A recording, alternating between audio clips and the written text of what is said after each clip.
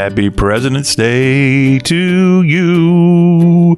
It's the Y'all Show on this national holiday. At least the federal workers are enjoying a day off, and a lot of schools are out across the Southland today on this President's Day. I'm John Rawl, and you are listening to the Y'all Show, where we celebrate presidents across the land here on this special day. Although some of us, just like right here at the Y'all Show, are indeed working, but we're glad that you could take some time, whether you're working or enjoy the big holiday. On today's Y'all Show, more news about the weather. We've got flooding, we've got landslides across the southeast, we've got the Daytona 500 being postponed till this Monday afternoon, because of the rain that hit Daytona Beach on Sunday. All the weather information that you can handle coming your way momentarily. Also, we've got some information on some arrests for killings in the Southeast. In fact, we actually have an update on a killing from New York City that involves a Charlottesville, Virginia teen, and someone I know personally, someone who I know her father. And this was a big story right around Christmas time, an update as a 14-year-old arrested in the case of the Barnard College student Tessa Majors. And I'll actually share with you an email I got from her dad a couple weeks back. So a very, very hard time on the family, but an update on this story that got national attention. And she, again, grew up in Charlottesville. She is the great niece of Tennessee football coach Johnny Majors. So information on that, plus other news, including some information about two of our governors.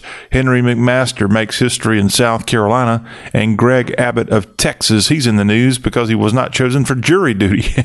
And we'll give you the information on all that. Plus, we've got some business news from across the Southeast, an agronomics business story involving a $265 million settlement in the Boot Hill of Missouri. Also, we'll tell you about how a firm from South Carolina has bought out a chain of gas stations that stretch across Mississippi and Arkansas. And the most famous rodeo clown, it appears, Lucille Harris, has died at the age of 83, a Collierville, Tennessee resident. And we'll talk about how he appeared in various TV and movies throughout the years, and a legend. In fact, he was just in the Dixie Rodeo in Jackson, Mississippi, I think the day before he died in his sleep in Jackson, Mississippi. So updates on all this coming in our Southern Business Spotlight. And then before the hour is up here on today's Y'all Show President's Day edition, we're going to have a look at some hashtag hullabaloo, including some President's Day information to pass along, some feedback from some of y'all out there on social media. So that's coming up here toward the end of the first hour. Then when we get to the second hour, we'll have an update from Daytona Beach, Florida, where they're going to drop the green flag today. And I don't know, I'll maybe between now and hour two, I'll find out if the handful of races, the laps they had there at Daytona Beach, if they're going to factor into today, or is it a completely clean start? Of course, President Trump was in attendance at Daytona on Sunday. Perhaps he brought the rain with him from Washington, D.C., or maybe just the smog out of the nation's capital. But we'll have Daytona Beach information to pass along. It was opening weekend for college baseball, and at least the top two teams that have a Southern connection had a little bit of a rough time on the diamond this past weekend. We'll have info on all that, plus XFL week 2 in the books for the XFL. We'll tell you about who won, the winners, the losers, and more. Then in hour 2, we've got our Takapola storyteller, Jared Short. He's coming by with a great report from what's going on down in Takapola. And one of the things we'll talk to Jerry about is running. This guy he's not doing so much of it these days, but in his prime for several decades, Jerry Short would run at least 5 miles a day, often 10 miles a day. And I don't know how he did it.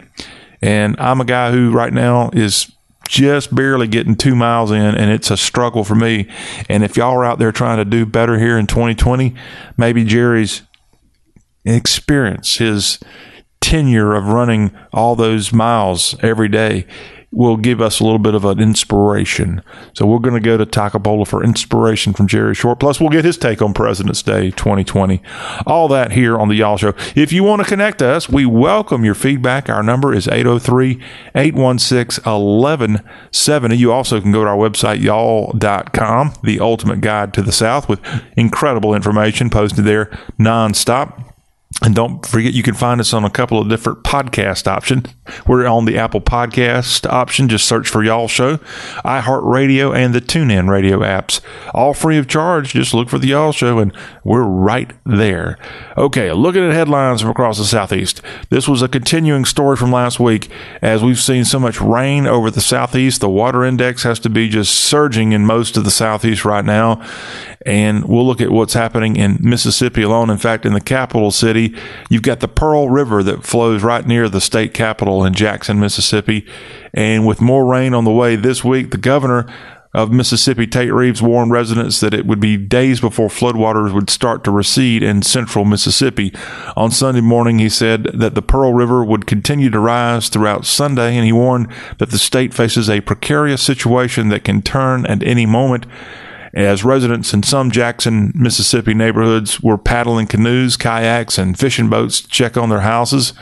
And in ugly situations, floodwaters have gone over mailboxes, street signs, all this in the Hinds County area in Mississippi. Now, a bit of good news coming from that area. Officials at the nearby reservoir there, the reservoir just to the northeast of Jackson, Mississippi, that would be the Ross Barnett Reservoir, in case you're wanting to find it on a map. The water levels there had stabilized on Sunday, and that allowed the people there with, I guess, the Corps of Engineers to send less water downriver. The National Weather Service, which had anticipated the river would crest Sunday at 38 feet, on Sunday slightly reduced to 37.5 feet. The river is now anticipated to crest sometime today. This is the Pearl River, Jackson, Mississippi. A very scary situation there, and a lot of neighborhoods being affected by this. The Pearl's highest recorded crest was 43.2 feet, and that was back in 1979. And here we are looking at this thing maybe potentially cresting somewhere around 39 feet, not far off that mark in 2020. So our thoughts are certainly to Jackson, Mississippi. We've seen other areas of the Southeast deal with flooding and more, like Birmingham.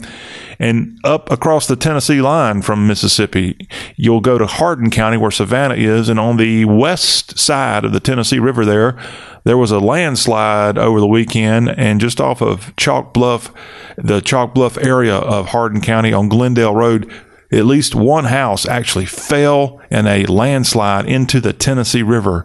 And they've got some footage of that courtesy of one of the TV stations out of Nashville. And it's a scary situation there. Big, beautiful bluffs there across West Tennessee where the Tennessee River, and actually on one side it's Middle Tennessee, one side's West Tennessee, so I should correct myself. But on the west bluff there, looking out over the beautiful Tennessee River there, just to the north, when technically it would be downstream from Savannah, Tennessee, there in Hardin County, these homes going off of landslide. And luckily the homeowners evacuated before this happened.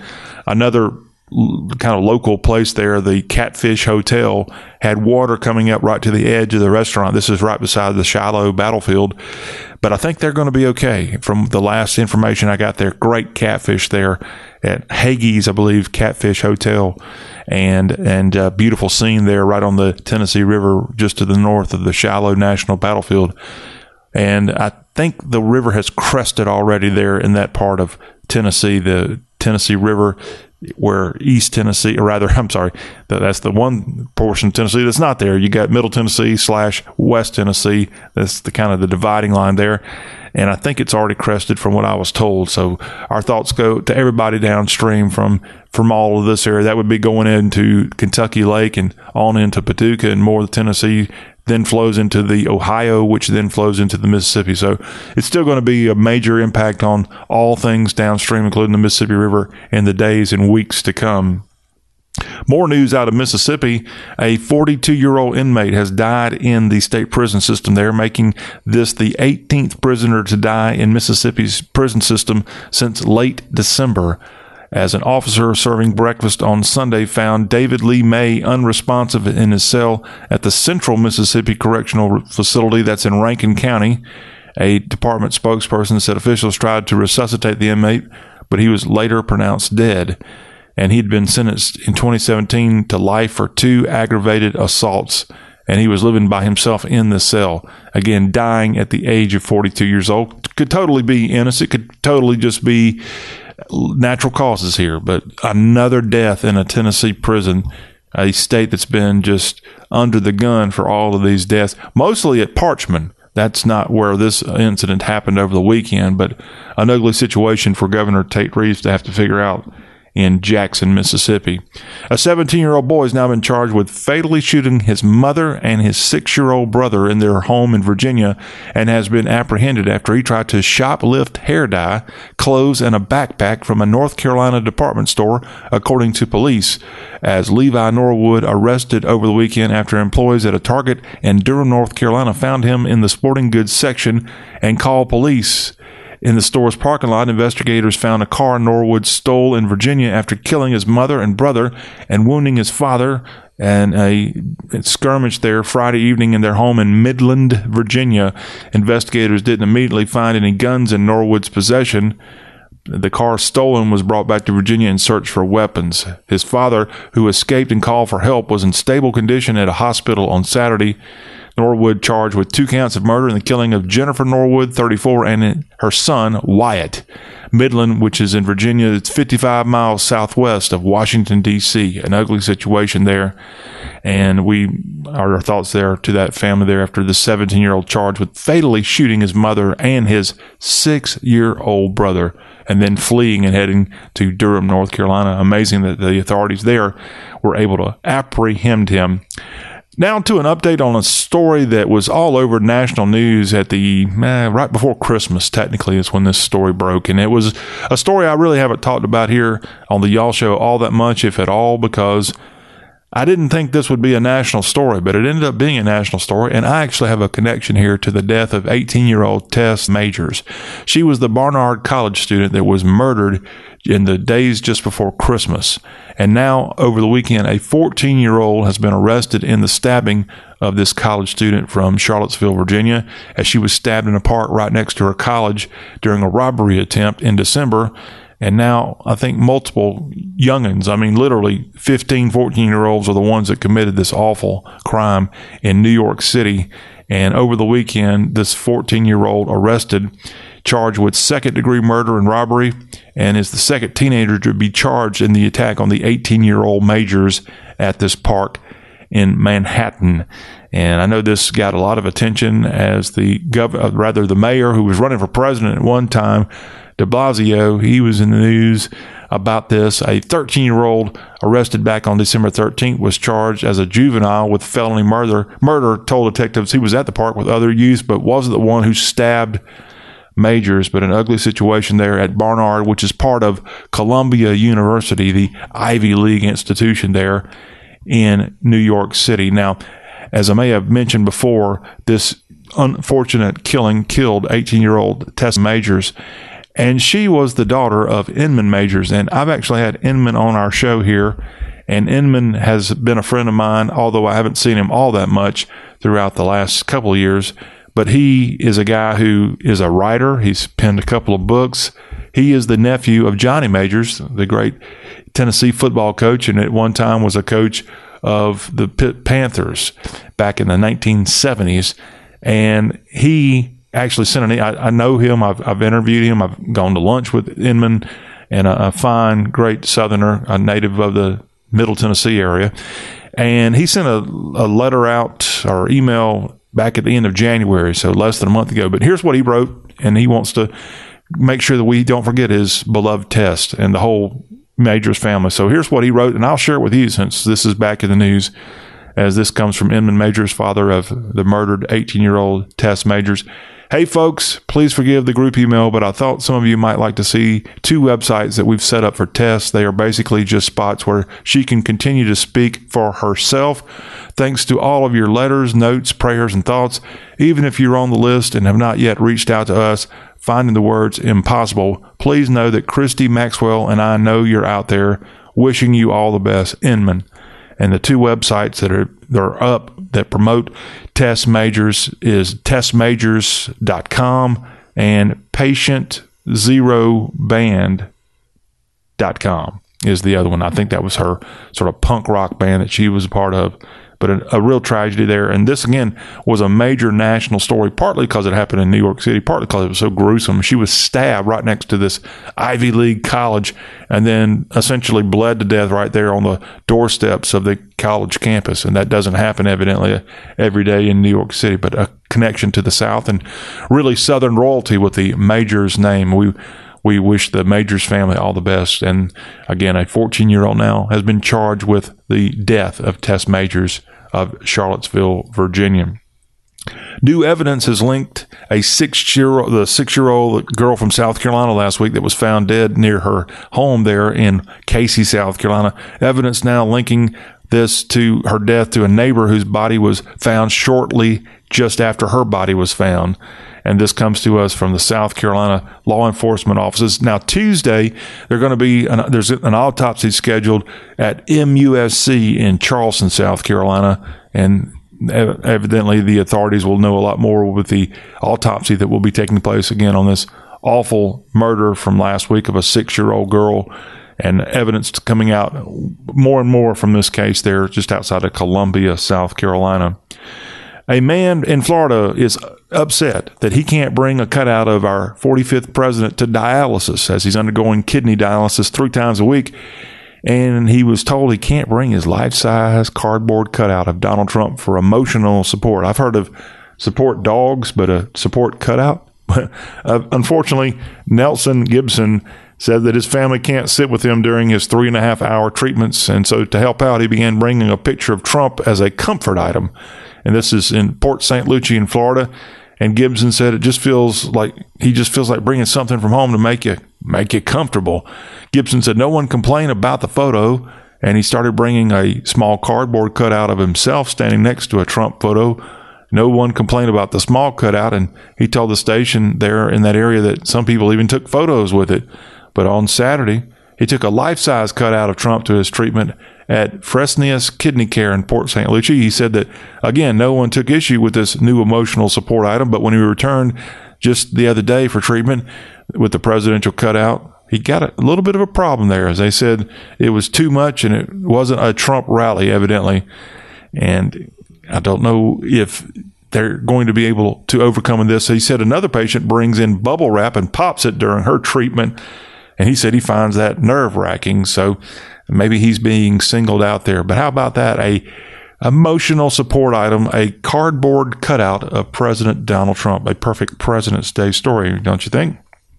A man in Florida was taken down with a shoplifting suspect, taken down by another person there with a grocery cart. As this chase caught on camera, a good Samaritan appeared to be at the right spot at the right time there in Peachtree City, Georgia.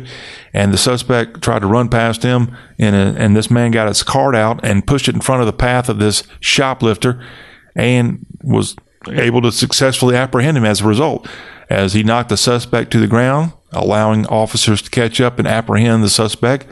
One officer pats the unnamed do-gooder on the shoulder. Another helps pick up items that fell out of the cart. And this happened just the other day at the Home Depot in Peachtree City, 30 miles south of Atlanta.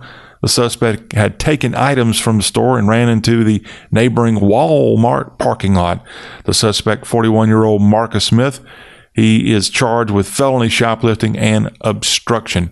And I don't have a name of the person there in the shopping center parking lot that helped apprehend the man just by doing a good service with his shopping cart. See, shopping carts can be of some good use. Now, if you could just find a way to keep those things from flying around the parking lot when a windstorm comes and knock innocent cars there and dent them up, that's never a good thing. Now, how about some governor's news from across the Southland here on this Monday, y'all? It's President's Day, but it could be Governor's Day. Maybe we should give governors a nice holiday here pretty soon. Henry McMaster is South Carolina's governor, and he's now the oldest person to ever become governor of the Palmetto State. He turned 72 years and 262 days old last week, 1 day older than James Burns was when he left office January 1955. By the way, if that name sounds familiar, James Burns, I think he was the Secretary of State during the FDR administration, and a guy that was very helpful and instrumental during World War II, and went on to become governor of the Palmetto State after leaving the FDR administration. And I think he might have even been with the Truman administration for a while, James Burns. And now Governor McMaster is the oldest serving governor in South Carolina's very, very long history. I think South Carolina has had over 100 governors, by the way. The governor told the Charleston newspaper that becoming governor after a long career, of which at one time he was the head of the Republican Party in South Carolina, also was the state's attorney general, a U.S. attorney general, and also a lieutenant governor before becoming governor when Nikki Haley took the United Nations post there for the Donald Trump administration. And he said he's learned a lot of different things in his job there as South Carolina's governor.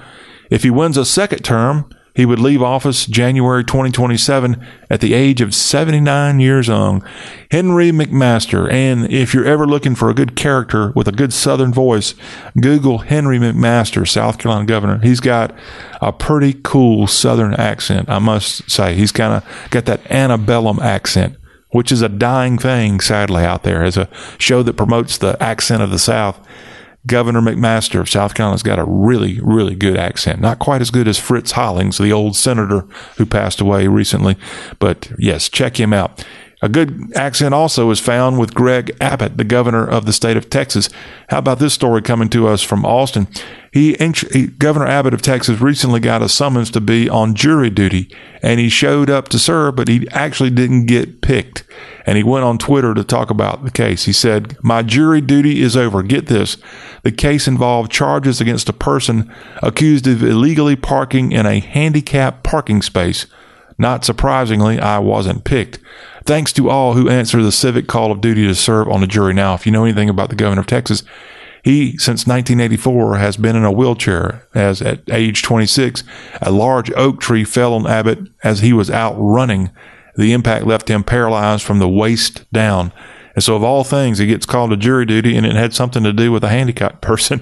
And, yeah, I can see where he didn't get picked for that case there in Austin, Texas. And finally, put a little smile on your face, a cargo ship rocketed toward the International Space Station on Saturday, and this cargo ship may have had the most important cargo, the most important payload you could have going outer space.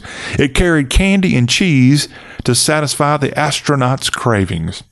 As Northrop Grumman launched its Cygnus capsule from the Virginia seashore, and a 4-ton shipment arrived at the orbiting lab, or it's going to arrive there, I think, on Tuesday at some point, depending on what time zone you're in, as it took 3 times over the past week to get the Antares rocket off the pad, and it finally took flight with a great launch recently there from the Cape Canaveral and Virginia area as well.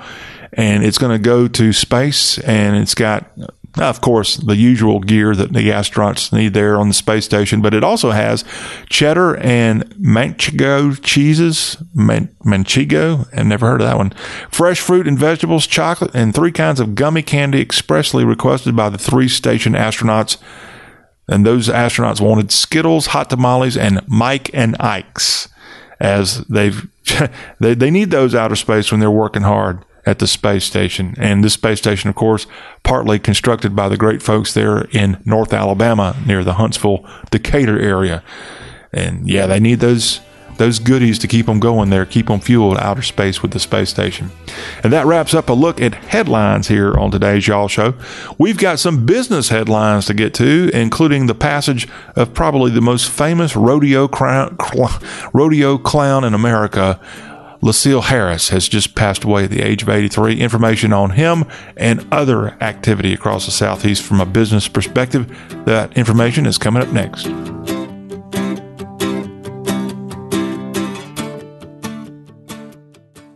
If you're worried about your cholesterol, hear how others are taking charge with Garlic. My doctor said my cholesterol was borderline, but I've been taking Garlic, and it works. I've been taking Garlic for years. My pharmacist recommended Garlic. He said there's an ingredient in garlic that helps maintain healthy cholesterol. I take Garlic every day. No garlic breath. Lots of people like you are choosing Garlic to help maintain a healthy cholesterol. Garlic, it's cholesterol's natural enemy. These statements have not been evaluated by the FDA. This product is not intended to diagnose, treat, cure, or prevent any disease. Use as directed.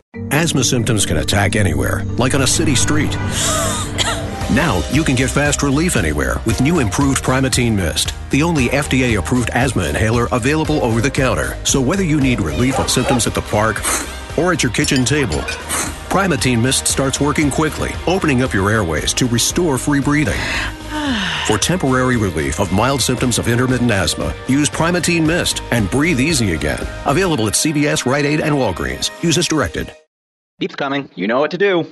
Hey, I'm gonna just rip this Band-Aid off. We need to break up. You're not good for me. I'm always sweaty and uncomfortable around you, and I'm not getting any benefits from this relationship.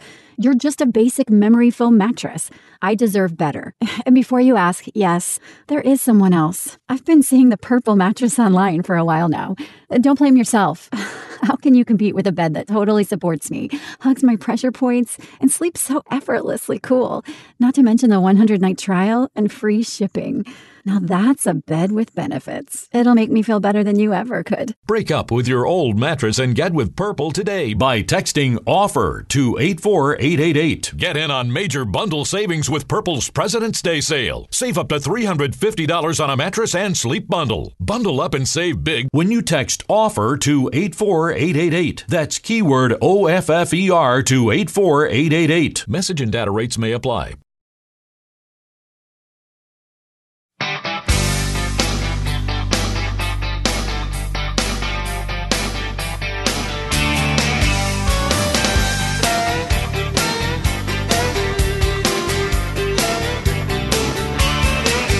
It's Friday night, baby, get ready, set, go. Gonna take you to the Crystal and a picture show. Well, the sky's the limit, there's no price too high. Baby, you're the apple of my eye. Got my paycheck in my pocket and some gas in the tank. Honey, your love's better than money in the bank. Hey, we're back on Y'all Talk with a Southern accent, and it is time here for a moment to talk a little business. Do you mind if we talk a little business? We've got some stories coming to us from the state of Tennessee to start things out with, and this story also includes the state of Kentucky, so congratulations to these border states. But right now, during Black History Month, a couple of new additions to the National Civil Rights Trail, the U.S. Civil Rights Trail is what it's called, and they've added the Muhammad Ali Center in Louisville and the SEEK Museum in Russellville, Kentucky, as two new sites in Kentucky. And in Tennessee, Beale Street Historic District and WDIA Radio also added to the U.S. Civil Rights Trail, which was launched in 2018 to promote civil rights tourism. The sites announced on Thursday of last week at B.B. King's Restaurant on Beale Street in the Bluff City of Memphis. Governor Bill Lee, in a statement, Governor Bill Lee of Tennessee, that is, said, "Today's a special day as Tennessee shines a brighter light on the brave men and women who stood up for equal rights. I'm proud that with the addition of these two sites, travelers from around the world will have the opportunity to learn about Memphis's deep civil rights history." That U.S. Civil Rights Trail includes about 120 churches, courthouses, schools, museums, and other landmarks dotting across the country that involved the civil rights movement of the 1950s and 60s. And these new locations, of course, being added during the 2020 Black History Month. Now, if you're familiar with Beale Street in Memphis, it was established way back in 1841, and it featured black-owned businesses and became a place where blacks could work and enjoy themselves during the days of segregation. And it's the most popular tourist attraction in the city of Memphis today. Again, a black area of Memphis that became the number one tourist attraction of the city of Memphis. Well, Graceland is also pretty important too, but at least in downtown Memphis, that's where the hub is there. In that area of Memphis, you also have WDIA radio station, and this was the first radio station in the country that programmed entirely for the black community.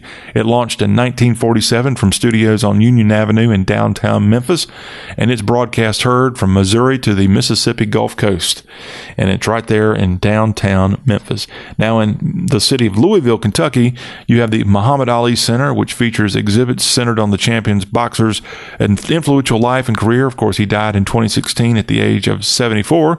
In Russellville, the Seek Museum, that's S-E-E-K, it recognizes the work of journalist Alice Allison Dunnigan with a life-size bronze statue and an exhibit about her achievement. She was the first black woman admitted to the press corps at the White House, Congress, and also at the U.S. Supreme Court. And this is in Russellville, which is about 2 hours south of Louisville and only about an hour north of Nashville. And according to the website for this U.S. Civil Rights Trail, other sites on it include the birthplace in Atlanta of Martin Luther King Jr., the Edmund Pettus Bridge in Selma, and the Little Rock Central High School in Arkansas. So a couple of businesses here in the South recognized as part of this U.S. Civil Rights Trail. Now, just outside of Memphis is Collierville, and a local celebrity there from Collierville has passed away, sadly, at the age of 83. Legendary rodeo clown Lucille Harris has died, and he died just after appearing at the Dixie Nationals Radio in Jackson, Mississippi just the other day, as he had a long career in the rodeo, starting as a bull rider and then a bullfighter before ultimately becoming a rodeo clown. The sport's top funny man was Lucille Harris. He was named the Dean of Rodeo Clowns and was named Pro Rodeo Cowboys Association's Clown of the Year in 1992, 94, 95, and 96. He appeared on TV shows like Hee Haw and was also in films like Walking Tall, The Final Chapter. Lucille Harris, Collierville, Tennessee's native son, dead at the age of 83. And rodeos won't be the same. To the world of agribusiness we go, and in the Boot Heel of Missouri, there's actually some peach farms that are pretty common right there along the Arkansas border. And over the weekend, a jury has awarded one of the local peach farms of the Boot Heel, Missouri, a $265 million settlement, and this is in punitive damages to a peach farmer who argued that weed killer dicamba had drifted onto his orchards from other farms and had severely damaged his trees. And with this award, it could bode well for other farmers suing chemical makers. The punitive damages awarded to Bill Bader of Campbell, Missouri. It came a day after the jury awarded him $15 million in actual damages, agreeing with his argument that dicamba had drifted over from other farms and severely damaged Bader Farms, which is one of Missouri's largest peach farms. His attorneys argue that his trees likely wouldn't survive the dicamba exposure, according to the St. Louis Post-Dispatch newspapers. Attorneys for Bayer, the company that makes dicamba, they have vowed to appeal, or Bayer, they've vowed to appeal the case, but a very big decision there, as farmers have been saying this for more than 50 years. But after Monsanto, which was bought by Bayer in 2018, released dicamba-tolerant cotton and soybeans, the weed killer's use became more widespread, leading to more complaints from neighboring farms whose non-dicamba resistant crops were getting killed off by this drift of this product used in the world of agriculture. But again, a $265 million lawsuit awarded, a settlement to a peach farmer there. I would consider him a pretty small farmer, but what a settlement there. And this had nothing to do with life, someone losing their life or being injured in that part of Missouri. This was property damage to his crops. $265 million. Not a bad day there for that farmer. And finally, some business news out of the Mississippi Delta that ties into Charleston, South Carolina. Refuel Operating Company, and the head of that is a personal friend of mine. They've announced they are going to purchase Double Quick stores based out of Indianola, Mississippi. as Refuel is a company that is based in Charleston, South Carolina, and they're buying this Mississippi Delta region chain. Double Quick's got 41 stores from Oxford to Grenada down in the Mississippi Delta and across portions of the Magnolia State and stretching into Arkansas, where they have 8 locations in the natural state.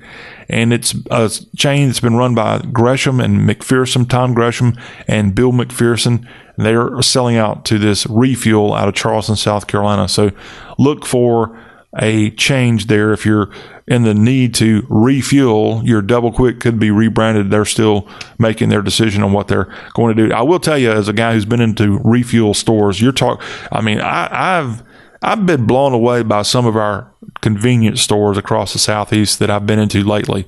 There's a trend where it's like, make convenience stores great again. I'm not saying all of them are like this, but there are some really nice gas stations across the Southeast, and there's some really nice gas station bathrooms. I just went into one on Sunday, and it was as nice as any restaurant in the entire town I was passing through.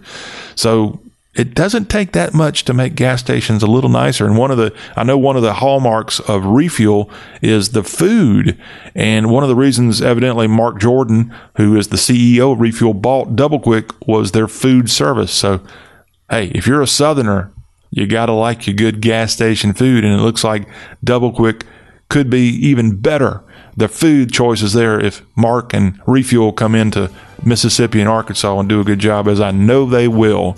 Congratulations, bud, and good luck there. And makes me want to go to a Double Quick right now. Get there on the Double Quick. That wraps up our business news from here across the South. We got a quick hashtag Hullabaloo coming your way after the break, so make sure you stick around. We've got some President's Day themed tweets that we found, and we're going to share that with you here. All coming up on the Y'all Show.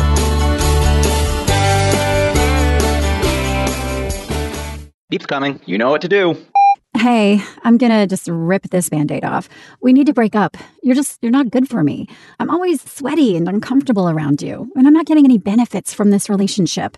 You're just a basic memory foam mattress. I deserve better.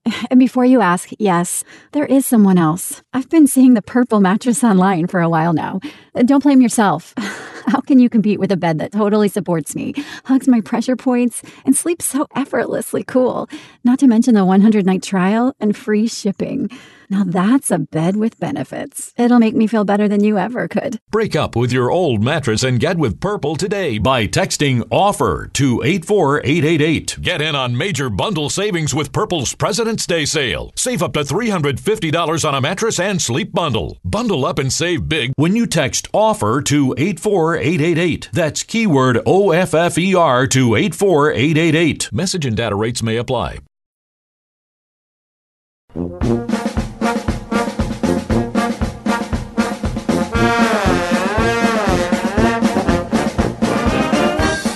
Last segment of this first hour of the All Southern program. And we start out this segment with hashtag Hullabaloo. Hashtag Hullabaloo. Let's get a little bit more excited about it. It's President's Day, y'all. And you might be off and getting a paycheck here on this holiday, a federal holiday. Congratulations.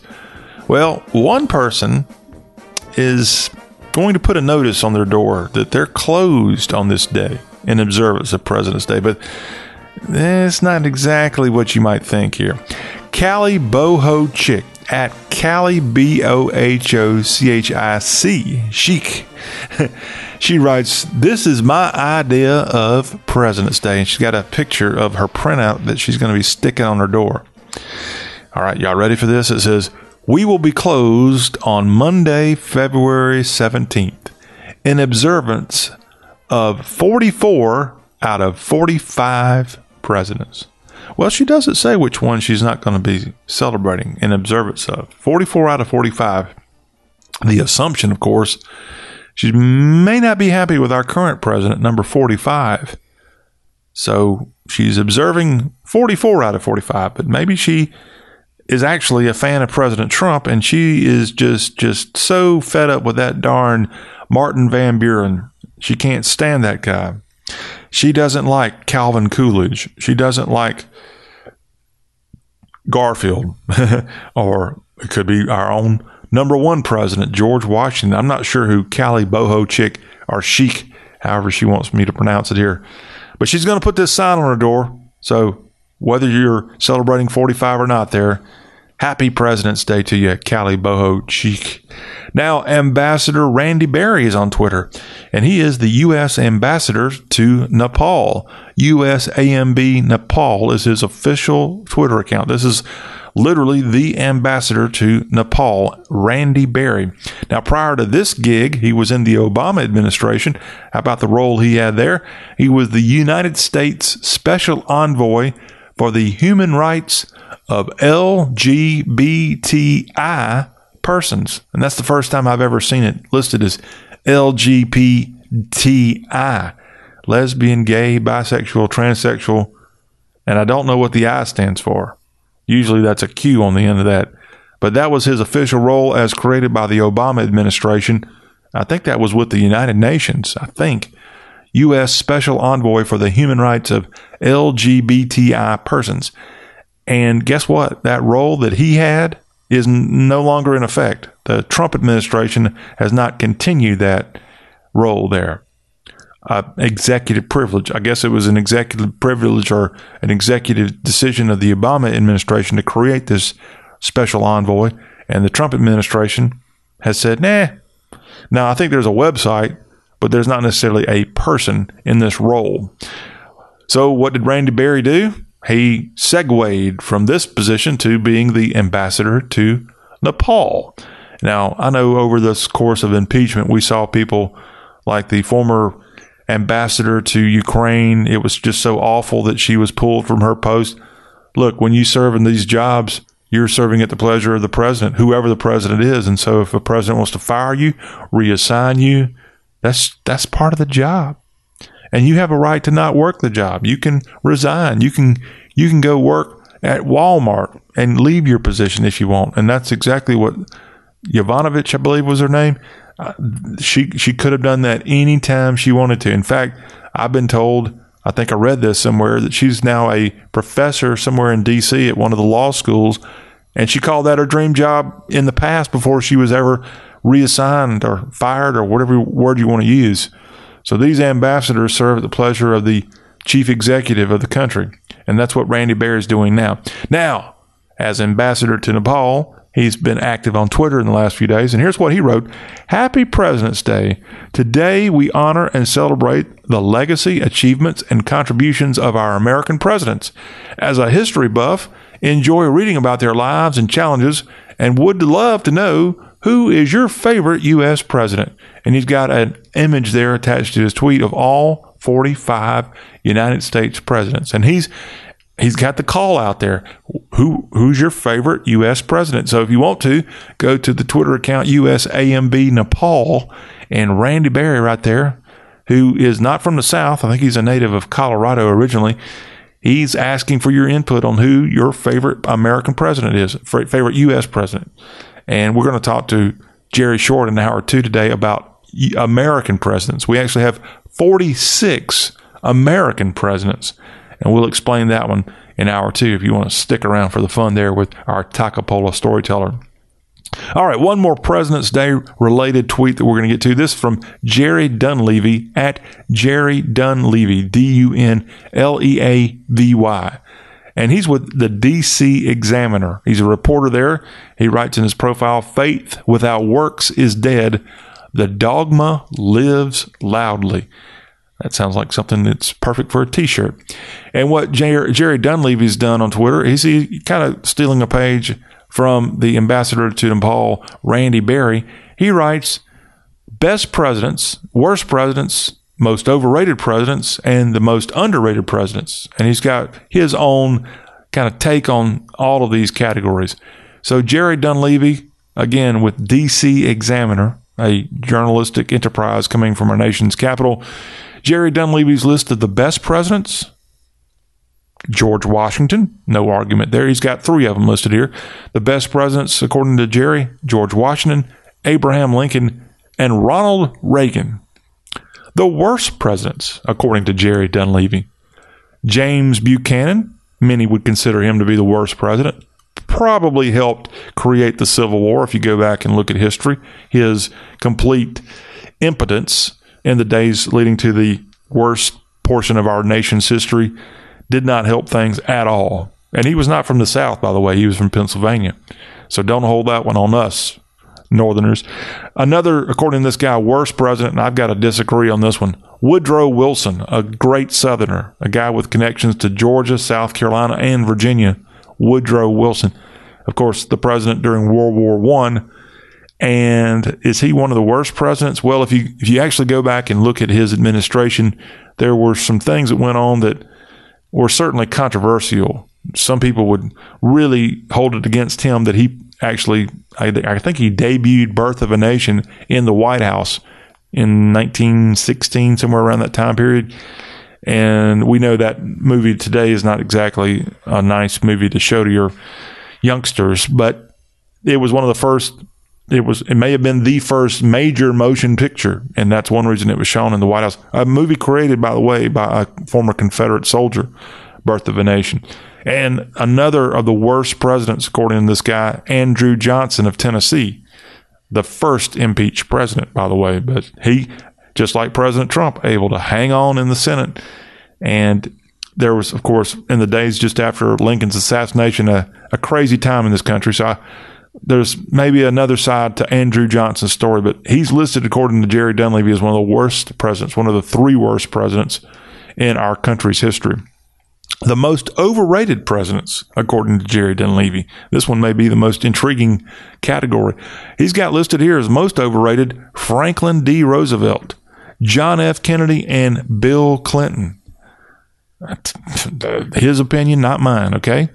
And then he's got the most underrated presidents, guys that should maybe get a little bit more attention, a little bit more, another look. They weren't appreciated for what they did, okay? 1, George H.W. Bush. Bush, 41? Who passed away 2 years ago. He's got him as an underrated president. Now, his own son, George W. Bush, goes around saying, yes, my daddy was the best one-term president in American history. That could be the case. But how could you serve one term? If you're really a great president, you would end up being reelected. But he was not. He got beat by a guy from Arkansas, of all places, a governor of Arkansas.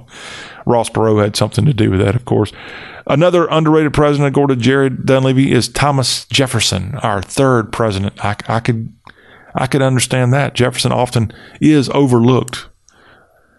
Ulysses S. Grant, the Civil War general, who served there just after the Johnson years, and Grant brought some respectability back to the office.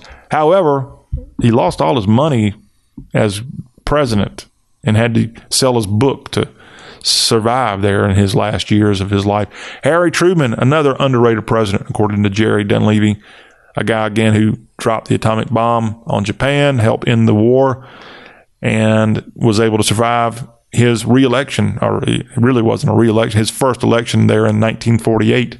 The famous Dewey defeats Truman. Underrated, according to Jerry Dunleavy. And the last president, according to this, Jerry Dunleavy of the website DC Examiner, is Calvin Coolidge. Calvin Coolidge there in the early 1930s. A guy that, was he 30s? Let's see. Hoover. No, I'm sorry. Coolidge, I think, was the 20s. Coolidge was just before Hoover. Hoover served, and then Franklin D. Roosevelt came. Of course, Hoover, president during the stock market crash of 1929, rather. Coolidge must have been in the 20s after Woodrow Wilson. I think I'm right. See, here on President's Day, that's one thing we could all do. Pull out the listing of all of our presidents and find out. Don't be like me, scratching your head. I should know who Coolidge is. I actually had a great uncle whose name was Coolidge. And you don't get your first name Coolidge unless you're born when Calvin Coolidge is president. And I'm pretty sure that would have been in the 20s. So that's my final answer. He was president there in the 1920s. And that, of course, part of our hashtag Hullabaloo President's Day fun here Hope you enjoyed that. We've got a whole nother hour of the Y'all Show headed your way. Stay with us. When we come back, we're going to take a quick look at some of the sports action from the past weekend. One thing actually that was supposed to happen Sunday is now going to happen on this day because of rain. The Daytona 500. A quick update from Florida on that. Plus, we'll also share with you the XFL scores from the weekend and some big upsets on the baseball diamond for college baseball. All that ahead in hour two. Don't forget, we got Jerry Short coming up too. All that right here on the Y'all Show.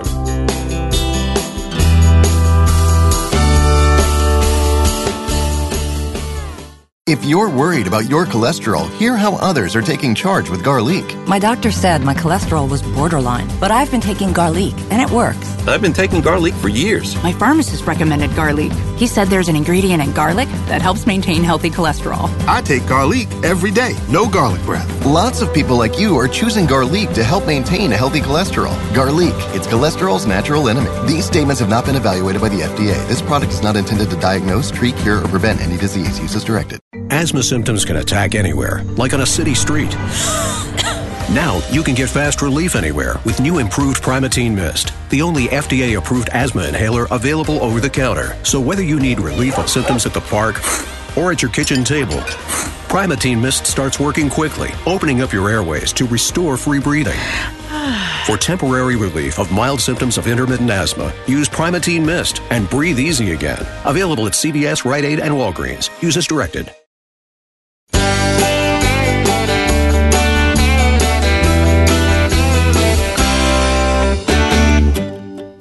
And we've returned for another hour of the show that's all about the South. Hello, it's y'all, and I'm John Rawl. Connect to us via text or Twitter. Our text or Twitter or phone, and our Twitter account at Y'all Show. Our phone number to text or call, 803-816-1170. Here in this hour, we've got Jerry Short standing by, the Takapola storyteller. We're going to find out what he's got here on his mind this President's Day 2020. We begin this hour of y'all with sports on our mind, a little recap of the weekend in sports, and perhaps the biggest day in all of NASCAR as Daytona 500 Sunday happened. And guess what? It was exciting until the race sort of started, and that's when the heavens opened and it rained. And the Daytona 500 postponed. They're going to drop the checker flag or green flag and the checker flag a couple hours later. The race set to begin at 4 Eastern, 3 Central on this President's Day, broadcast on Fox. It's the second time in 62 years that the Great American Race will have to finish on a Monday. The delay came on the day that President Donald Trump's motorcade went around the track just before the start of the race on the 2.5-mile track there at Daytona Beach, Florida, as his the Beast limousine, just as it exited Daytona International Speedway, the sky opened for a little bit of a rain shower, and that forced drivers back to pit road. And then they were able to start a little bit, and then they had to go back in, and it ended up being postponed for a while after NASCAR drivers were back at their cars late on Sunday afternoon. And it's just part of the deal when you're racing outside. You're going to have rain delays. In this case, it's going to be pushed back a whole day. President Trump served as the Grand Marshal for the Daytona 500 and gave the command for drivers to start their engines. Alongside First Lady Melania Trump, he addressed the crowd and called the opener a legendary display of roaring engines, soaring spirits, and the American skill, speed, and power that we've been hearing about for so many years. But a nasty scene there with all the rain, but people were excited that the president was there. A lot of the NASCAR drivers got a chance to see and shake hands and get a picture with President Trump, and a very pro-Trump crowd there at Daytona Beach. But unfortunately, the biggest race of the year, despite the fact that President Trump was there, didn't go down as expected. And you can blame Mother Nature. Maybe President Trump's critics are celebrating the fact that he got denied he likes to win. That wasn't quite a win on Sunday with the rain showers. I'm sure he would love to have seen a full race, but that's unfortunately, till they start building domes for NASCAR, you're going to have rain problems from time to time. More sports news over the weekend in Chicago. You had the NBA All-Star Game, and to the NBA's credit, they do the All-Star thing better than any of the other major sports. Major League Baseball's All-Star Game is certainly not what it was 50 years ago. It's not even worth watching, to be honest with you. Only the home run derby is the most exciting part of the All-Star weekend. I think most would agree with that. And then football, my goodness, what a joke the Pro Bowl is. I mean, they don't even tackle in that game. They should cancel the darn thing. So the NBA has at least a lot of activities. A lot of the players go out and are very involved in various events going on in the community. In this case, it was in Chicago this past weekend, and it's a celebrity-driven event for several days. The whole league, it looks like, really gets into the All-Star game. So we don't give the NBA a lot of credit on this show. It's not something we spend a lot of time on, but they do it right. Now, the game itself, a little bit goofy the way they have done it here in recent years. They don't do it by conference. They have Team LeBron and Team Giannis, and Team LeBron on Sunday won 157 to 155, a 2-point win by LeBron over Giannis in the NBA's latest All-Star game. Points aplenty in that one. Now to the professional football ranks we go. We had week number 2 of the XFL, and the DC Defenders moved to 2-0 as the nation's Capitals team shut out the New York Guardians of Coach Gilbride. 27-zip DC wins. The Dragons of Seattle had a home victory against the Tampa Bay Vipers. The Los Angeles Wildcats opened up their home slate with a loss as the Dallas Renegades and Coach Stoops went into L.A. and came out with a 25-18 victory over the Cats. And the final game on Sunday featured the Houston Roughnecks and the St. Louis Battlehawks, and St. Louis tried to rally there late. Some questionable calls on St. Louis coaching staff. In this new league, you can go for 1 point, 2 point, or 3 point after you get a touchdown instead of doing the traditional PAT with a kicker. You have to go for a so-called 2-point conversion, but you have what is a 1 point play, which is at the 2-yard line, a 2-point play where the ball spotted at the 5-yard line, and then you can actually get a 3-points after touchdown with the ball spotted at the 10-yard line. And as the Battlehawks were trying to come back from their deficit, they were going for 1-point plays when really they should have been going for 3-point plays. And in the end, they lose by 4 points. So you have to wonder if the coach of that team out of St. Louis isn't wondering, maybe I should be taking advantage of this new league's system and the way they've got the point after set up, because perhaps the Hawks could have been 2-0 after this one. They got the big win in Dallas last week. But congratulations to the Roughnecks. They're now 2-0 there in Houston. Now to college baseball, and we had a couple of upsets on the diamond this weekend as the number 1 and number 2 teams both had rough weekends at the office.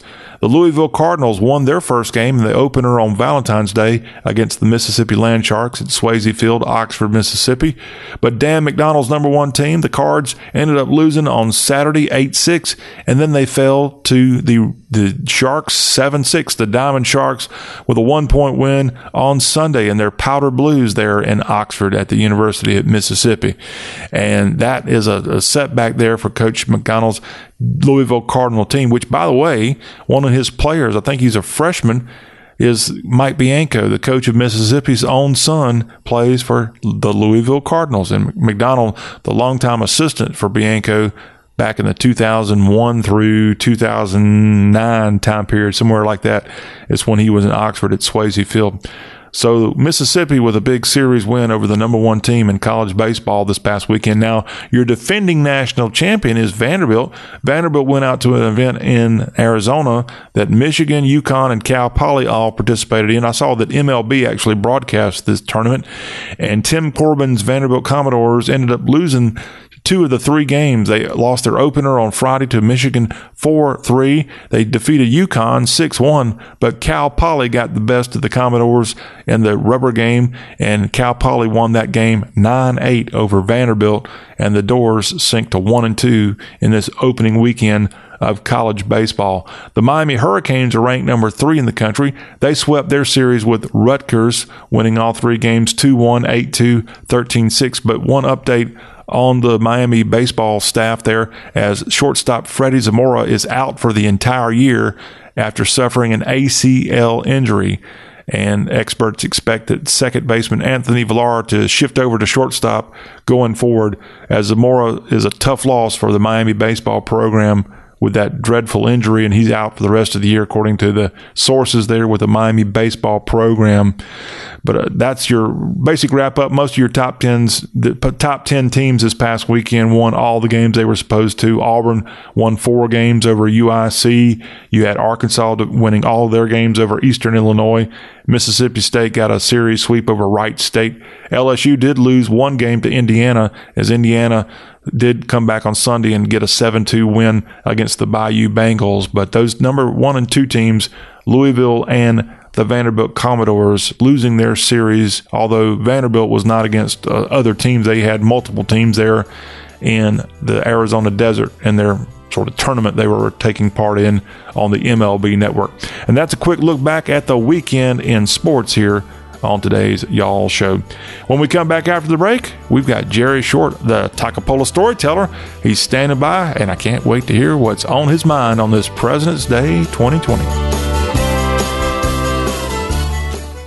If you're worried about your cholesterol, hear how others are taking charge with Garlic. My doctor said my cholesterol was borderline, but I've been taking Garlic, and it works. I've been taking Garlic for years. My pharmacist recommended Garlic. He said there's an ingredient in garlic that helps maintain healthy cholesterol. I take Garlic every day. No garlic breath. Lots of people like you are choosing Garlic to help maintain a healthy cholesterol. Garlic, it's cholesterol's natural enemy. These statements have not been evaluated by the FDA. This product is not intended to diagnose, treat, cure, or prevent any disease. Use as directed. Asthma symptoms can attack anywhere, like on a city street. Now you can get fast relief anywhere with new improved Primatene Mist, the only FDA-approved asthma inhaler available over the counter. So whether you need relief of symptoms at the park or at your kitchen table, Primatene Mist starts working quickly, opening up your airways to restore free breathing.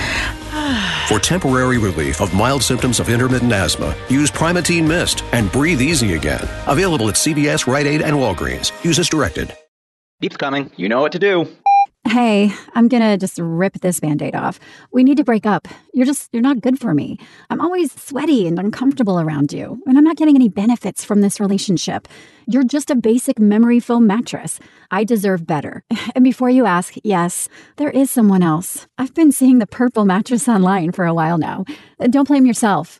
How can you compete with a bed that totally supports me, hugs my pressure points, and sleeps so effortlessly cool? Not to mention the 100-night trial and free shipping.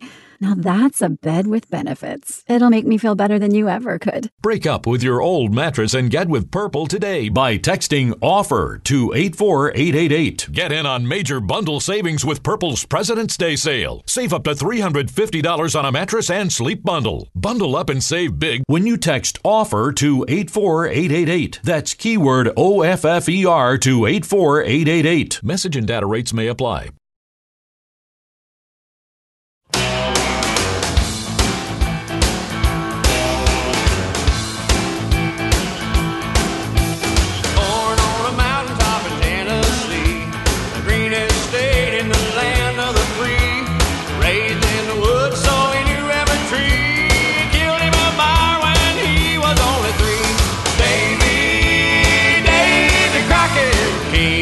Wild frontier. Davy Crockett, king of the wild frontier. It's the Y'all Show, John Rawl, and we are so glad that you could join us here on the show that's all about the Southeast. Each and every Monday through Friday, we are here on the All Southern program, bringing you lots of great Southern news, information, and on Mondays we do it all with the storytelling front. And most of these storytelling issues coming from Jerry Short, you can go check it out. Kind of like Donald Trump's got those fact checkers out there checking him. Unlike the president, I do believe most of what is all said about Jerry Short, or what he says, just might be true. And we're going to go to Takapola now here on the Y'all Show and be joined by the Takapola storyteller, Jerry Short. Hello, Jerry. Jerry, if I sound a little out of breath, there's a reason for that. And I'll tell you what, I was thinking of you, the reason I'm out of breath. Well, golly, you said it. They could check me out, so it might not all be good. Let's wait on a background check a little bit. Yeah. Well, isn't it amazing? True, I don't ever remember some of these networks doing these fact checks on Obama or George W. Bush or any of these other presidents, and now with President Trump. And look, Pinocchio may not have anything on Donald Trump, but it is amazing that they made such a big deal out of that. But I got to tell you an honest tale here, Jerry. So I may look a little disheveled if you're watching the Y'all Show here with me today. I might be also slightly out of breath because, Jerry, I had you in mind because I was doing something and I was having a hard time. I was at the brink. Well, that would definitely make you think of me. Yeah. Well, I was not sure I could finish it. I wanted to give up. I wanted to quit. It was made you think of me. But I don't quit. Well, I thought that it would be the best thing to just walk away and just end it. No. But because I was thinking of you, Jerry Short, I didn't quit.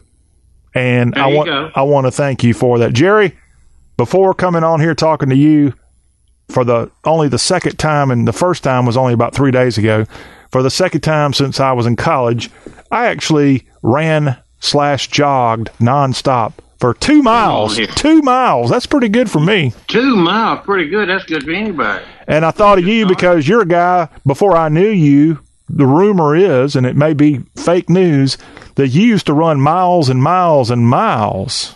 That's true. Unfortunately, it's I'd roll miles and miles and miles now. I don't know if I'd run them or not. Guy asked me at a basketball game the other day, said, "Hey, what happened to you?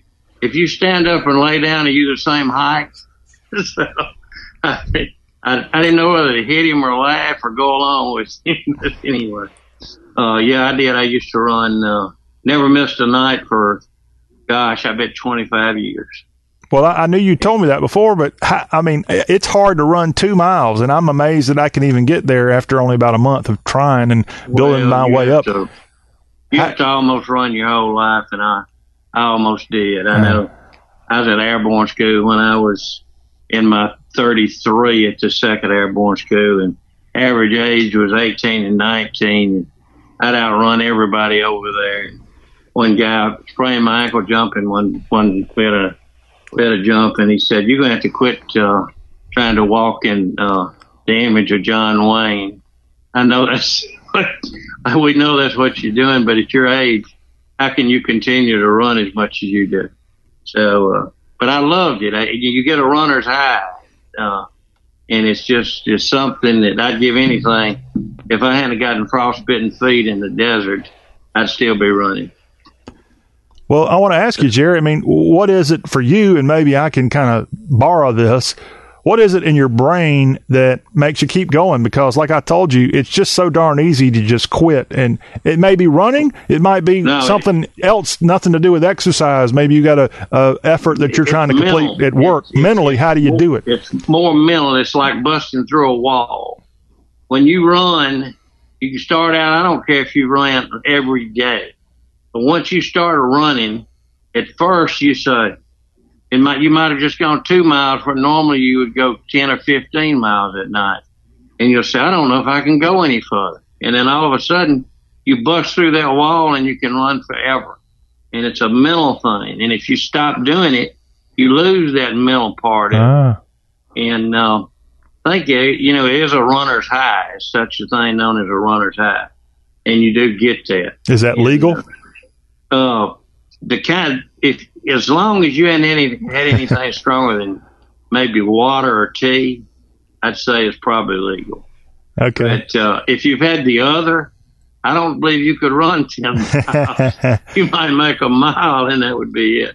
Jerry, what was it with you that even got you to start running more than, let's say, 2 miles like I'm doing right now? I tell you, the first time I really ever started running, I watched a high school football team work out, and then they would run afterwards. It'd be the last thing they did before they went to the dressing room. And I'd be like a 6th grader, and they would run. He'd tell them, let's run 10 laps or 20. And I would stay out around the football field, and I would stay out there, and I'd run 30 laps. And the older I got, it become more of a challenge to run a bigger distance, and I just kept adding to it, and then I got a friend he still runs, and he's 69 or 70. And I started him running. He wasn't running, and he started running with me.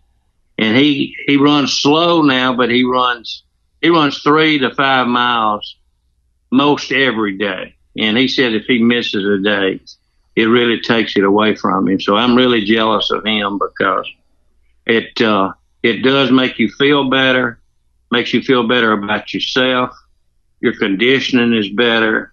Your health is better. I think at my age now, it's a mental thing, but I think at my age now, I haven't had any problem except, what I'm having now. You know about that, but it's because I have a blood vein in my, I would say brain, but I know you'd come back at me with something in my head that dissipated. And the doctor told me that was just bad. The neurologist, he said that's just the luck of the draw. So that's the only thing I've ever had. Kidneys and overeating and heart, everything is perfect except that. And I think I credit all of that to, I said probably 25 miles I ran regular, but I ran probably 40 years constantly. Well, I wanted to ask you said you did it for 25 years, but how long was your typical run/jog, or was it all running?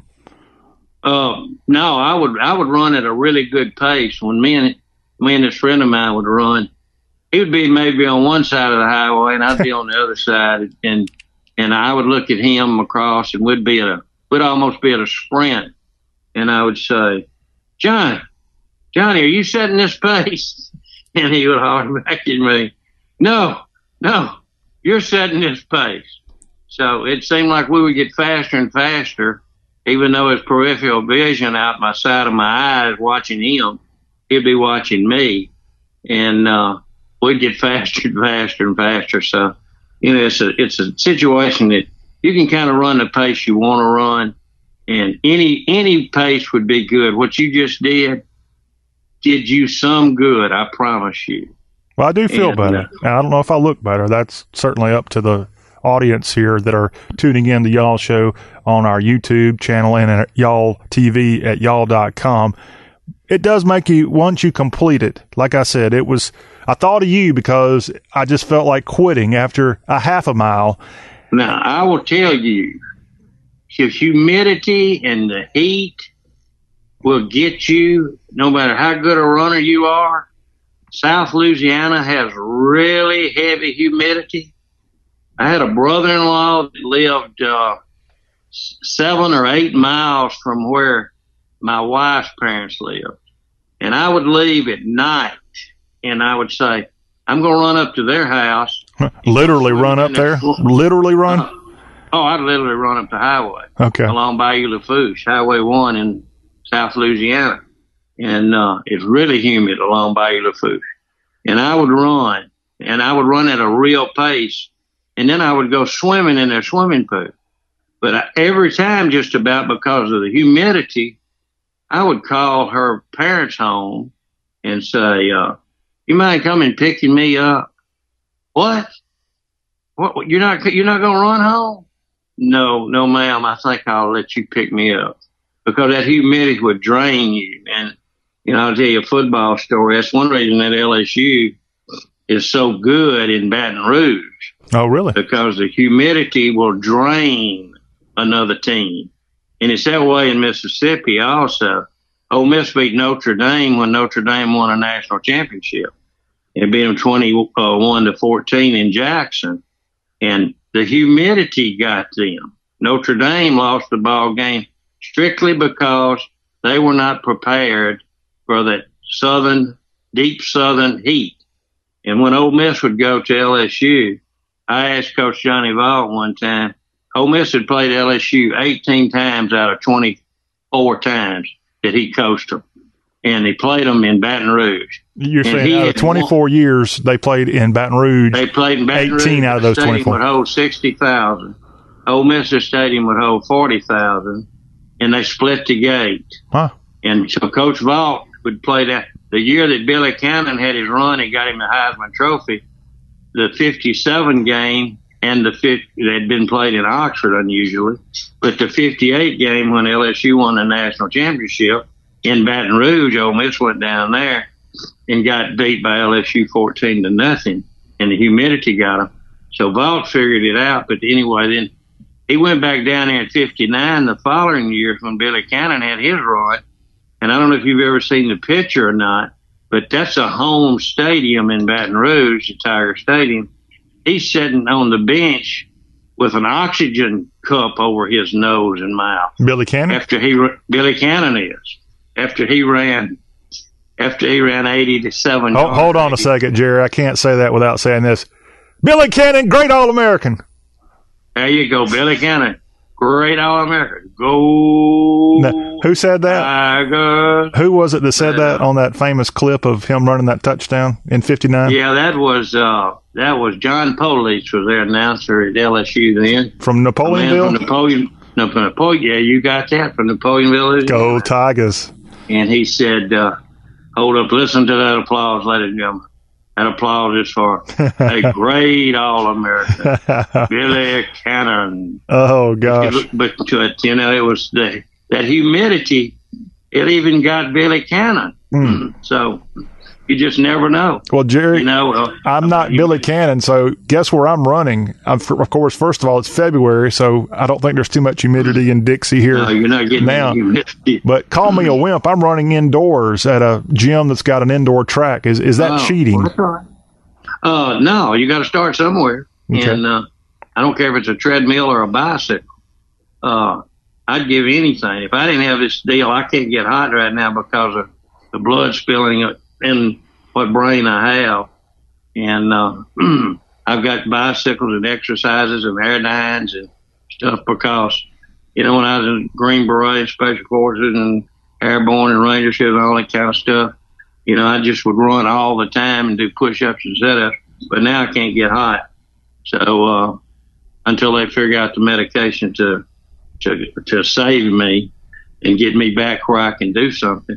But even with it cold outside, the other day, my ponds were going over from all this rain, and I got down under the hill down there, and it was cool, and I got damp wet and got a little hot, and I'll be dogged. Got a little of that blood dripping back down in the top of my brain from that vein I don't have. But anyway, for you, you can get out there and run with the best of them. Well, I'll do that, Jerry Short, and you can live vicariously through me as I'm running and struggling past that first mile trying to make it to 2 miles. And who knows, I might break that barrier and go to 3 miles here pretty soon. Listen, I may have mentioned this to you before, but there's a friend of mine, he's older than I am, but he was an engineer on the railroad. Yeah. On the Illinois Central Railroad. He didn't start running until he was about 40. And he's run the Boston Marathon twice, the New York Marathon, and a bunch more. And I've seen pictures of him. And you remember Shorter that ran the stuff?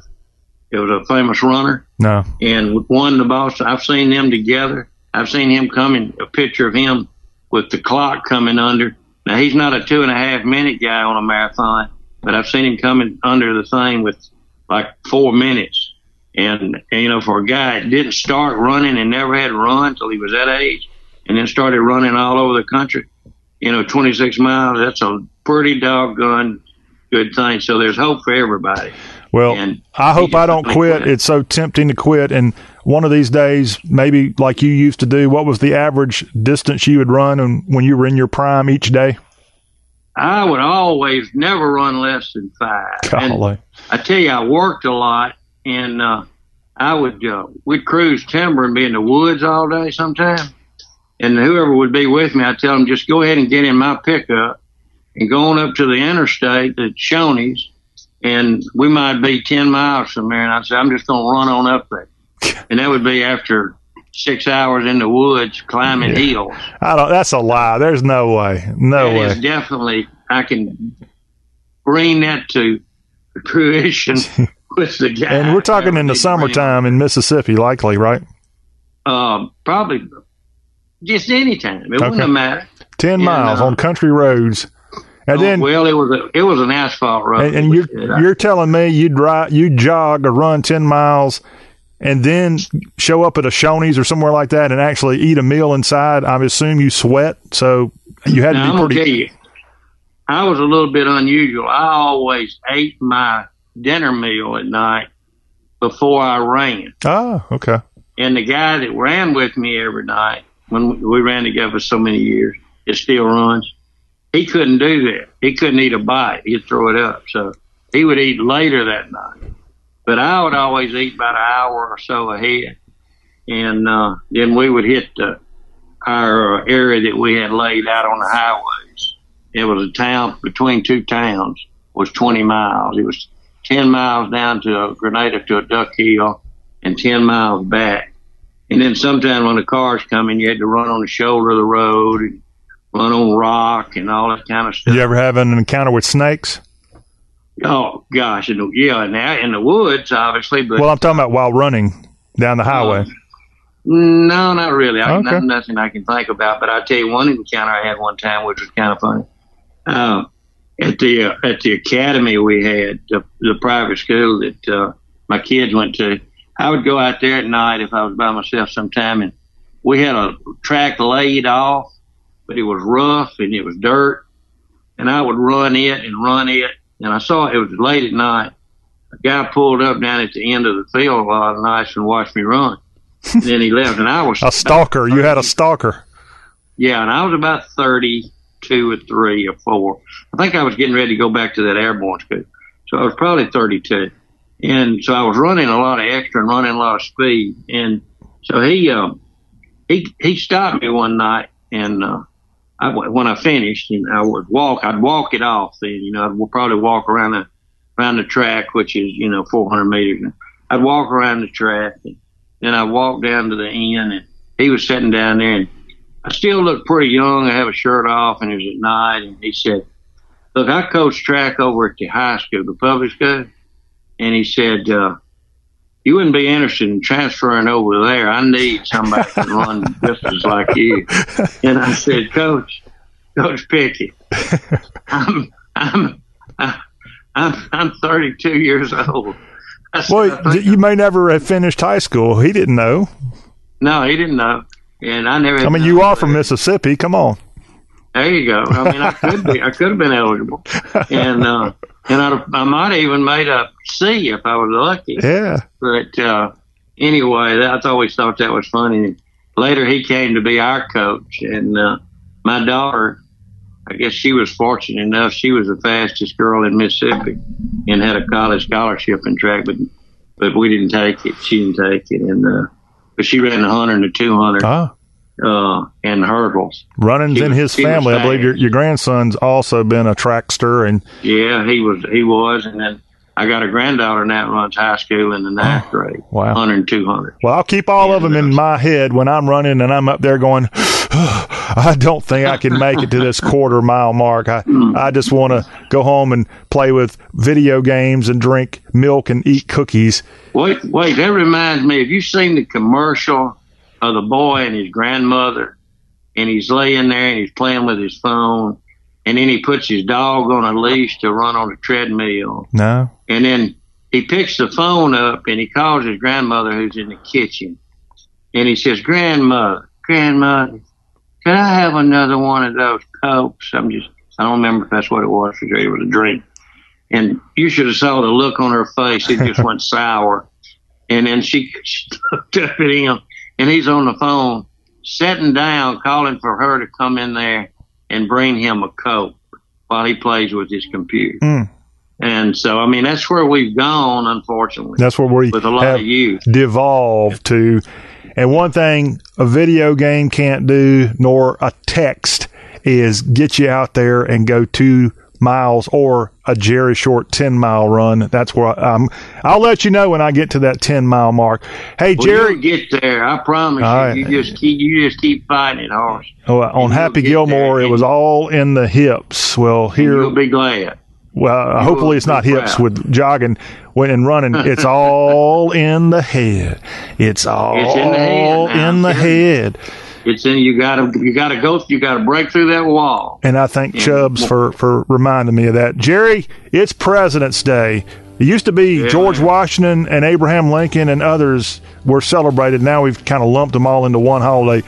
We're going to take a break. When we come back, we're going to talk about President's Day. Old George and maybe some of these other presidents, even number 45, might get a salute here on the Y'all Show. Y'all stay where you are. We're going to wrap up this Y'all Show on this President's Day after this break.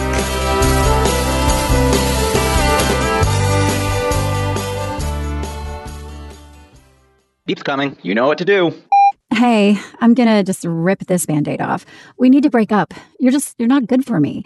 I'm always sweaty and uncomfortable around you, and I'm not getting any benefits from this relationship. You're just a basic memory foam mattress. I deserve better. And before you ask, yes, there is someone else. I've been seeing the Purple mattress online for a while now. Don't blame yourself. How can you compete with a bed that totally supports me, hugs my pressure points, and sleeps so effortlessly cool? Not to mention the 100-night trial and free shipping. Now that's a bed with benefits. It'll make me feel better than you ever could. Break up with your old mattress and get with Purple today by texting OFFER to 84888. Get in on major bundle savings with Purple's President's Day sale. Save up to $350 on a mattress and sleep bundle. Bundle up and save big when you text OFFER to 84888. That's keyword OFFER to 84888. Message and data rates may apply. If you're worried about your cholesterol, hear how others are taking charge with Garlic. My doctor said my cholesterol was borderline, but I've been taking Garlic, and it works. I've been taking Garlic for years. My pharmacist recommended Garlic. He said there's an ingredient in garlic that helps maintain healthy cholesterol. I take Garlic every day. No garlic breath. Lots of people like you are choosing Garlic to help maintain a healthy cholesterol. Garlic, it's cholesterol's natural enemy. These statements have not been evaluated by the FDA. This product is not intended to diagnose, treat, cure, or prevent any disease. Use as directed. Asthma symptoms can attack anywhere, like on a city street. Now you can get fast relief anywhere with new improved Primatene Mist, the only FDA-approved asthma inhaler available over the counter. So whether you need relief of symptoms at the park or at your kitchen table, Primatene Mist starts working quickly, opening up your airways to restore free breathing. For temporary relief of mild symptoms of intermittent asthma, use Primatene Mist and breathe easy again. Available at CVS, Rite Aid, and Walgreens. Use as directed.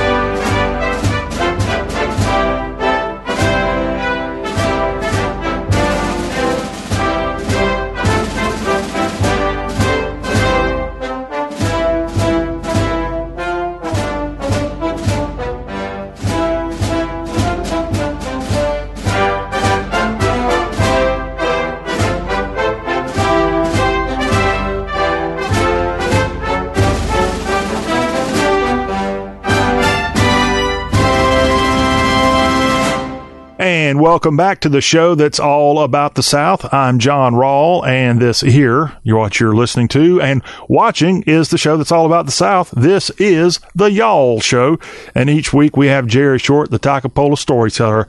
He's kind enough to join us here on the All Southern program. And as we wrap up this President's Day edition of the Y'all Show, I want to talk to Jerry about this day. Of course, I'm actually old enough, Jerry. I remember when George Washington had his own sort of birthday celebration, and then Honest Abe, he got a birthday celebration somewhere around, I think it's February 16th, something like that. And now we just have one day called President's Day to honor not only those two, number 1 and number 16, but all 45, I assume. What do you think of that, sir? Well, you know, I didn't know you were going to bring that up, but I've read where... You've read? Oh, my gosh. Maybe it was Braille. I'm not sure. But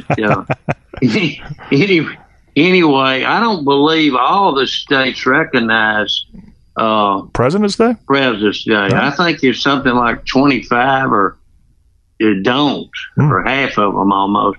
And if you know... Alabama, they only recognize Washington and Madison, I believe. Is that right? I had not heard of that.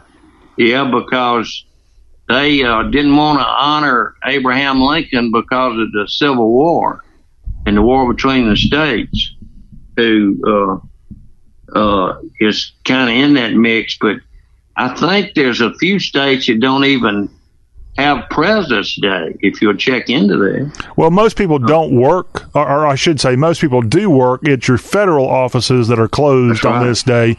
It is a federal holiday.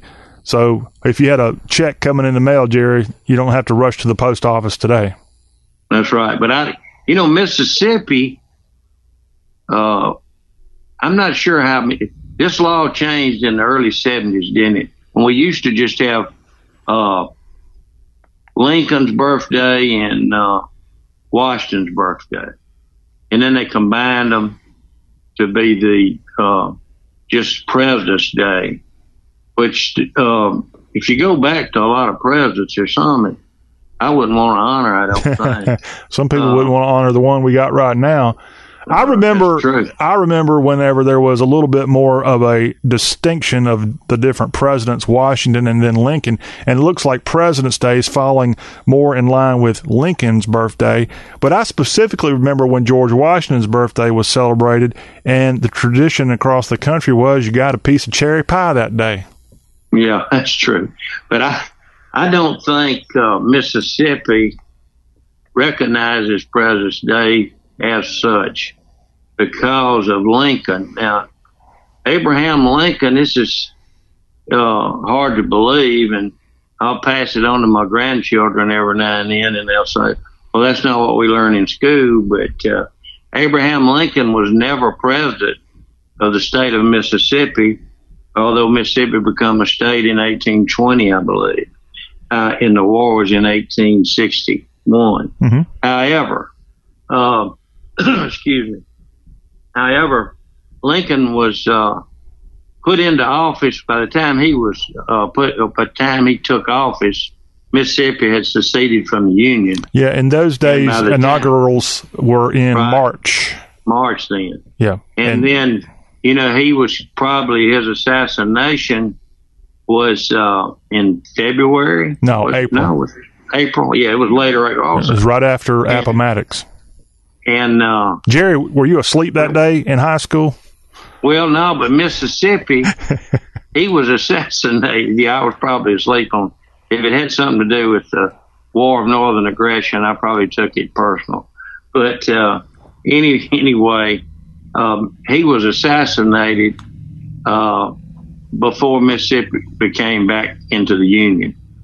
So I don't think that Abraham Lincoln served a day as president for the state of Mississippi, and probably 2 or 3 or 4 other southern states. I would think about 8 of them at that point. By the time it's 8 of them, it was around 8. Well, I mean, I think it's honestly about 7 because the first Confederate flag, the first national flag, which is now the basis of Georgia's state flag, its first, I guess, design had 7 stars, and then you added 4 more officially, and then Kentucky and Missouri were added as well as border states. But the first 7 I know were South Carolina, number 1, and then I think Mississippi was 2, followed by maybe Texas, and then Alabama, and then Georgia, North Carolina, and maybe Arkansas. Who was last? Tennessee? Tennessee was the last state. I think Virginia was the next to last state. That's one reason they moved the capital from Montgomery to Richmond as sort of an incentive for them to become a Confederate state. Yeah. They would move the national capital, Richmond, which ended up being a bad move. Leaders were. Yeah. Most of the leaders were there, most of the generals, rather, as I speak. Mm-hmm. Jefferson Davis, I think, was born in Kentucky. We get to town Frankfort or something like that. No, it wasn't Frankfort. That's the capital, isn't it? Anyway, it was Fairfield, maybe. Does that sound right? It's in western Kentucky. If you've ever driven by there, it's pretty amazing. It looks just like the Washington Monument. It may even be taller than the Washington Monument where Jefferson Davis was born. I'd like to see them take that monument down. Well, it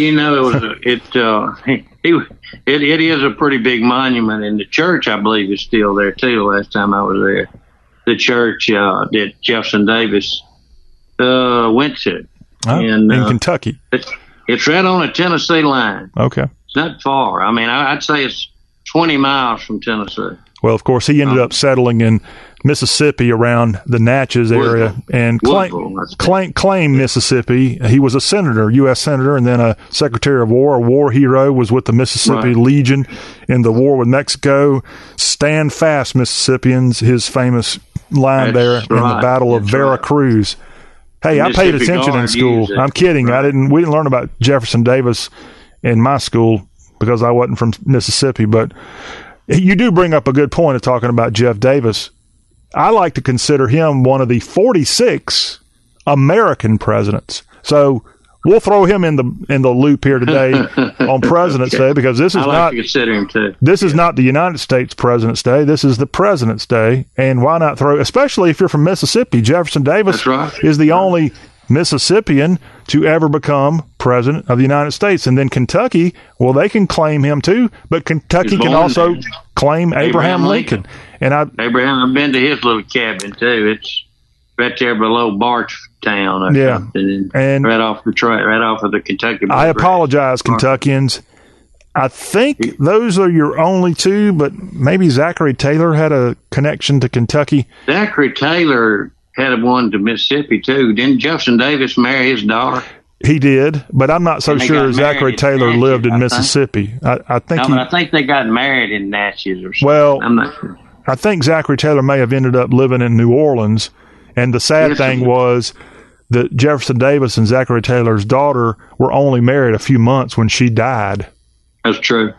And I didn't even major in history, y'all. Well, yeah, I know it. You're pretty good in history. I remember when you took that test that my wife got you to take Wednesday. Yeah. I will tell you, going back to the original president, and I think the greatest American president, George Washington. Without him, this country would not have existed, and we wouldn't have the sort of country that we have because of his willingness to not be a king. He's a man. And you know the story about the cherry tree with George Washington. Well, he didn't cut it down. No, he didn't. But it brings up a story my father likes to tell. My father's a little bit of a jokester.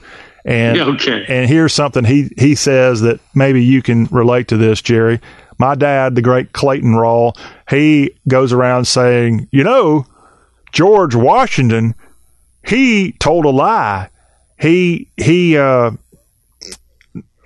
chopped down the cherry tree, right? Isn't that how the story goes? He refused to cut it down. Didn't he chop it down? He chopped it. Yeah, the word was chopped. But then he lied about it, didn't he? I thought he actually just had hit it and then quit, and it didn't fall. I mean, that was kind of how I remember it. Now, we may need to get our history books opened and see, but either way you look at it, the cherry tree and George Washington are synonymous. Well, my dad's joke that he likes to tell is George Washington, well, he didn't tell a lie, but my dad says, well, I can tell a lie, but I won't. Might feel a little bit. So he feels a little bit more empowered than even our first president of the U.S. Talking to Jerry Short, wrapping up here on this President's Day 2020. How are you celebrating President's Day, Jerry? Well, I tell you what, right now I'm thinking about the war of northern aggression. And, the perfect subject here on President's Day.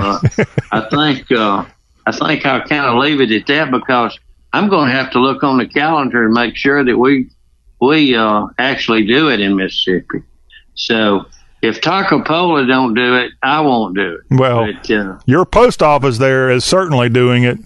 And well, you know how post offices are. And, that reminds me of a quick president joke. Okay. And it's not a joke. It's a president situation. Okay. But when I was a boy in a town of 3,300, there was only one Republican that lived in this town that I knew lived here. And that was commonplace across the South, at least. There were no Republicans except people who worked for the post office. This would have been in like 58 or so, right? Yeah. He was the postmaster. Mm-hmm. Obviously, he was appointed by a Republican president. Mm-hmm. So, anyway, that's my President's Day philosophy that you got to be in the right party at the right time to get a government job. Well, I knew that story from a fella in the Carolinas. He told me, Jerry, that he growing up in the 50s, he only knew one Republican, and it was the postmaster in his town. And he said the whole town went around whispering, hey, that guy's a Republican. Are you serious? Yeah. Well, I'll be dog. I thought I was the only one. No. He said everybody in town would go around whispering, hey, that guy's he's a Republican. We did too. When I was 12 years old, if he'd come out the post office door, he'd point up there and say, there he is, there's Mr. Parker. Gosh, he's a Republican. Did you know it? Did you heard that? So times have certainly changed. It was kind of something we all thought about. Yeah, times have changed. Jerry, thank you for the memories and the great inspiration for me and maybe all of you out there listening and watching to us. If you're thinking about running a half mile today, let Jerry Short be an inspiration. If he could run 10 miles with his work clothes on in the middle of the summer, maybe we can truck through what we've got to run here this week. Thank you, sir. Happy President's Day to you. Well, I appreciate that, and I'll look forward to our next meeting and see if we can come up with a Republican. We can laugh at Republicans. We sure can. Okay. Jerry Short, the Takapola storyteller. Well, that will wrap up our Y'all Show. We appreciate you tuning in. The Y'all Show.